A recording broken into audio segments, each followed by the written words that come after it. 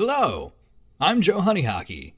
If you're familiar at all with the Catholic Church, you know that we really like the saints, and with good reason.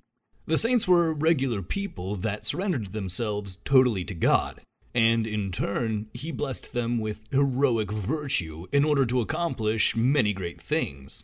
They are living examples of how God can transform the hearts of even the most ardent of sinners. As such, they inspire hope in each of us who might be going through a difficult time or experiencing doubt in God's plan. They are a living reminder that it is God who provides, and become examples of what it looks like to surrender our hearts to Him.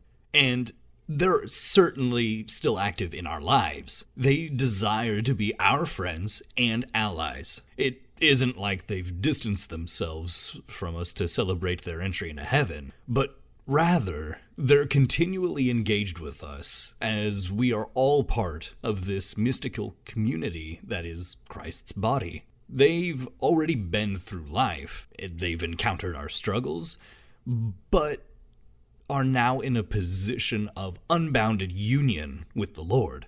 So you can bet that they'll use that position to joyfully present requests on our behalf. We as humans thrive in community, both physically and spiritually. So to that end, I welcome you to the Heavenly Social, where I will introduce you to our saintly brothers and sisters, a friend you can reach out to when times are tough, or you just need some encouragement. So, to that end, have you ever lost anything? Well, if you've grown up Catholic, you might know where I'm taking this, as I can guarantee you've heard of this saint.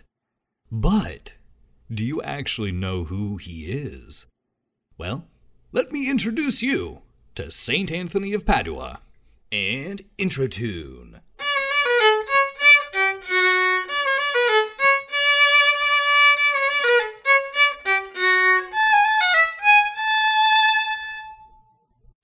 Growing up, I was always told to pray to St. Anthony whenever I wanted to find something I had lost.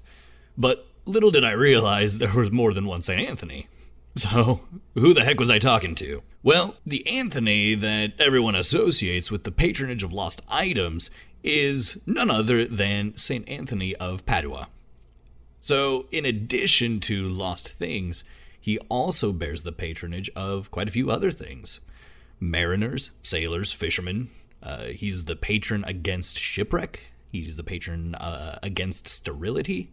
He is the patron for expectant mothers, the elderly, and counter-revolutionaries. I kind of like that last one, just given what we Catholics and Christians are facing in today's culture.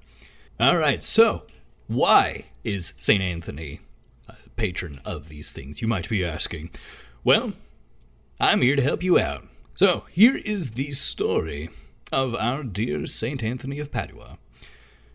Our story takes us to Lisbon, Portugal, in the year 1195, August 15th, to be exact, where the cries of a newborn baby boy rang out. The name of this baby boy was Fernando Martin.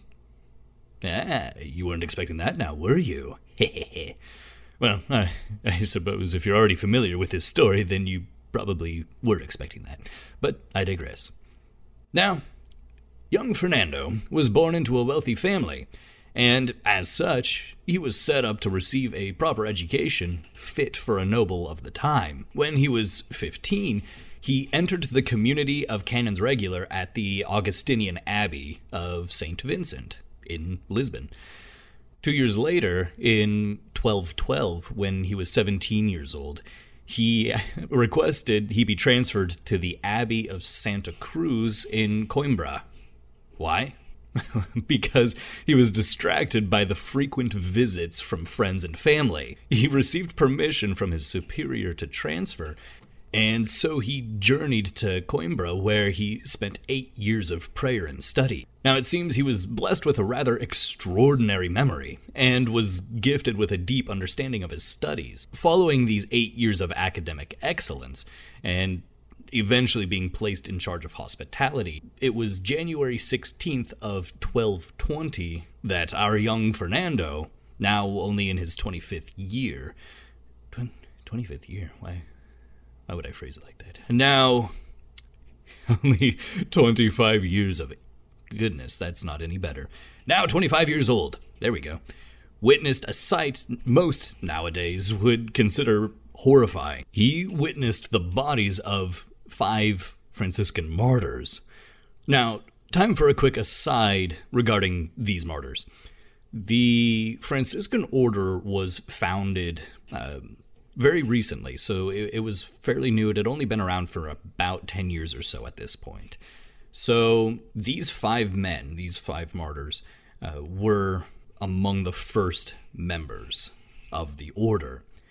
Now, specifically, these 5 men, they traveled to the Muslim-dominated Morocco to evangelize, but they were imprisoned and tortured, and then eventually beheaded by the Moorish king when they refused to renounce their faith in Christ. So their bodies were returned to Portugal, where they were transported by procession to Assisi. Through these 5 men, their names being Berard of Carbio, Peter, Otto, Accursius, and Ajudas. So they became the Franciscan proto-martyrs, meaning that they were the first Franciscans to be killed for their faith. And their feast day is now celebrated on January 16th within the Franciscan order. Okay, so with that little bit of context, it was these 5 proto-martyrs that Fernando greeted as they rested there in Santa Cruz Monastery on their way to Assisi. So upon seeing their bodies, knowing they had sacrificed themselves in order to bring Christ to the ignorant, a fire ignited within the young man, and he was filled with a desire to also become a martyr. So he resolved to join the Franciscans, so he could also venture to the land where these 5 proto-martyrs lost their lives. Right, so with permission, he left the Canons Regular of St. Augustine and joined the Order of Friars Minor, aka the Franciscans. Upon doing this, he took the name of Anthony, named after Saint Anthony the Great. What was the first thing our impassioned Anthony did upon joining the new order? Well, he made his way from Morocco.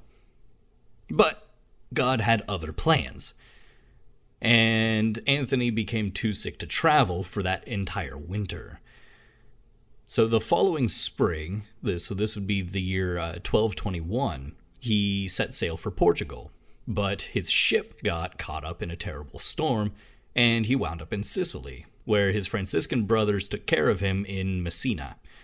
So, here's where that patronage of, against shipwrecks and mariners, that's where this came in. While he recovered, he heard that a general chapter was going to be held in Assisi for the Franciscans on May 30th. Well, he managed to attend and applied to serve under one Father Graziano, who was the provincial of Coimbra. Now, if you're like me and didn't know what a provincial was, they're basically like a regional manager. You have a superior general whose authority is over the whole religious order, and then you have a provincial superior whose authority is over, surprise, surprise, a province. And then you have your local superiors. All right, so with that clarification, to reiterate, Anthony applied to serve under the provincial of Coimbra, conveying the desire to fully live the Franciscan life and spirituality, but he neglected to mention any of his past theological education. He was accepted and stationed at the hermitage at Montepalo.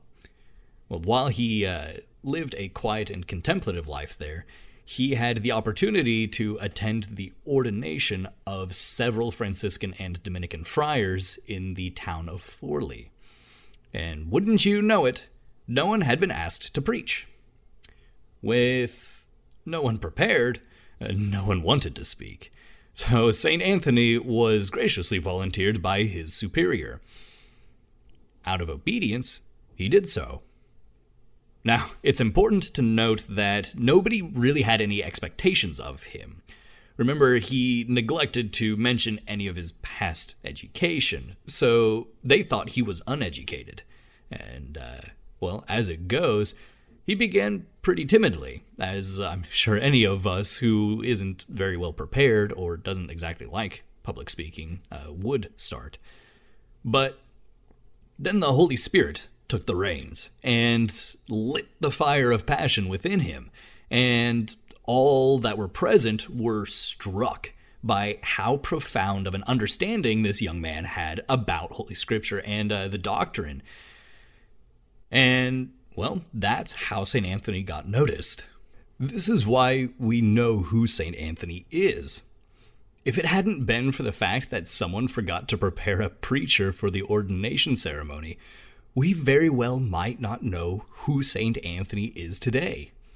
Because after this event, in 1224, upon hearing of him, St. Francis sent Anthony a letter requesting that he teach theology to his fellow brothers, on the condition, and I quote here, that the spirit of prayer and devotion might not be extinguished, end quote. Anthony accepted. But it was apparent that his greatest gifts weren't so much in theology as they were in preaching.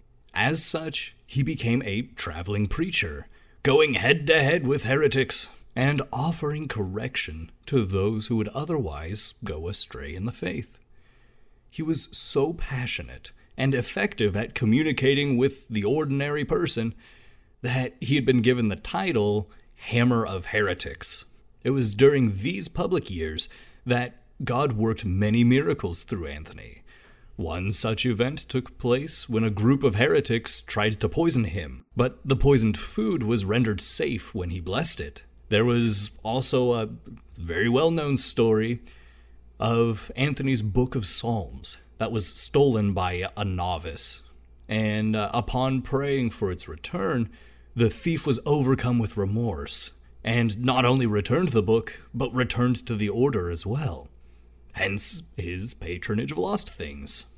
There are many, many more stories of the miracles of St. Anthony, and I highly encourage you to check them out. But he was able to do so many incredible things in really just a matter of a few years. So you remember how I mentioned Anthony got started in 1224? Well, our Anthony fell ill 7 years later in 1231 and died on June 13th of that year. It was a year later that he was declared a saint by Pope Gregory IX, who had actually known St. Anthony. He had the pleasure of listening to St. Anthony preach. And in fact, Pope Gregory IX referred to Anthony as the Ark of the Testament because he was able to just move so many hearts with his words and his understanding of the gospel. As I reflected on St. Anthony's life, the virtue that stood out to me the most was his obedience to his superiors. Obviously, a saint such as Anthony exudes numerous virtues. But as I said, to me, it's his obedience that stands out as particularly incredible. Now, considering all those who enter a religious community or holy orders take a vow of obedience, it makes me curious as to why that stood out to me.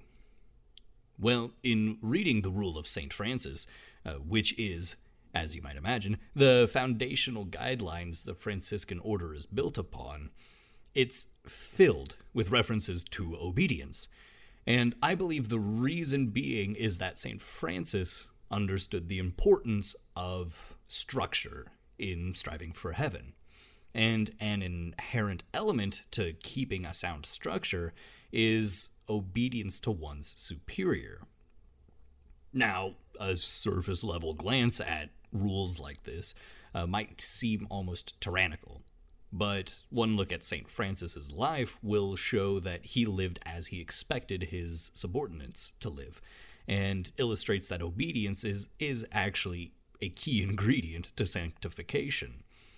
If we are to serve God, then we must be obedient to His will. It would make sense to practice obedience whenever possible, whether it be towards our boss, our spouse, parents, or really anyone with a legitimate authority over us, so that when the moment arrives and the Holy Spirit speaks to our hearts, we might be able to accept such promptings heroically. Well, because of how important obedience is, there's so much more that could be said. But bringing this back to Anthony, I believe he was drawn to the Franciscan order because of how much of an emphasis they placed on this virtue. Virtues are gifts from God, and we achieve sainthood, total union with Him, when we cooperate with the gifts He has given us. So, following that logic, we achieve sainthood when we cooperate with these virtues. With that said, it seems clear to me that St. Anthony's obedience to his proper superiors and to the will of God was a special virtue given to him.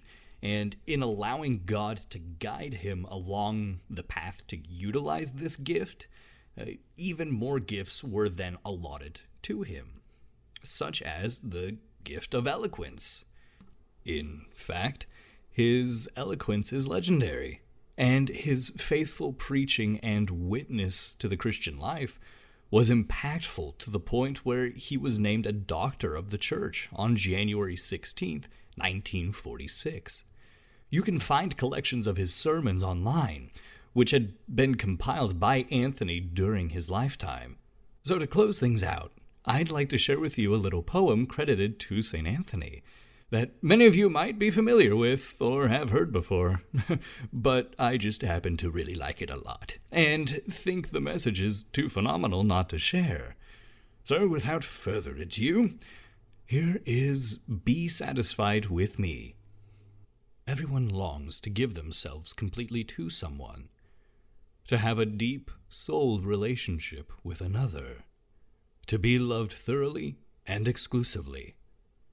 But God to a Christian says, no, not until you are satisfied, fulfilled and content with being loved by me alone, with giving yourself totally and unreservedly to me, with having an intensely personal and unique relationship with me alone, discovering that only in me is your satisfaction to be found, will you be capable of the perfect human relationship that I have planned for you. You will never be united with another until you are united with me alone, exclusive of anyone or anything else, exclusive of any other desires or longings. I want you to stop planning, stop wishing, and allow me to give you the most thrilling plan existing, one that you cannot imagine. Please allow me to bring it to you. You just keep watching me, expecting the greatest things. Keep experiencing the satisfaction that I am. Keep listening and learning the things I tell you. You just wait. That's all. Don't be anxious. Don't worry. Don't look at the things you think you want. You just keep looking off and away, up to me. Or you'll miss what I want to show you. And then, when you are ready, I'll surprise you with a love far more wonderful than any you could dream of. You see, until you are ready, and until the one I have for you is ready, I am working even at this moment to have you both ready at the same time. Until you are both satisfied exclusively with me and the life I prepared for you, you won't be able to experience the love that exemplified your relationship with me. And this is the perfect love. And, dear one, I want you to have this most wonderful love. I want you to see in the flesh a picture of your relationship with me, and to enjoy materially and concretely the everlasting union of beauty, perfection, and love that I offer you with myself. Know that I love utterly. I am God. Believe it, and be satisfied. While the overall passage certainly lends itself more to those of us who might be single and longing for marriage, I find the core message applicable to all of us. So, let us ask our dear friend St. Anthony to pray for us, that we may achieve total satisfaction in God alone and His love for us. Well, and with that, this episode has come to a close. Keep up your prayers, and one day somebody might tell your saintly story. Until then, farewell. And outro tune.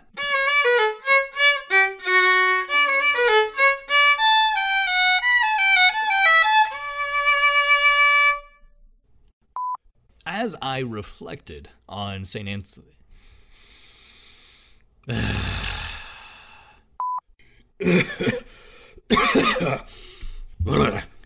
Oh.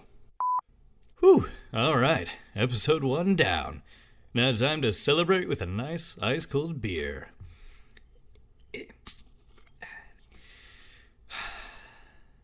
You know, this actually gets me thinking. Gets me thinking about a particular saint. The patron saint of brewers. And no, I'm not talking about Augustine. So you'll just have to stay tuned and find out next time. See ya!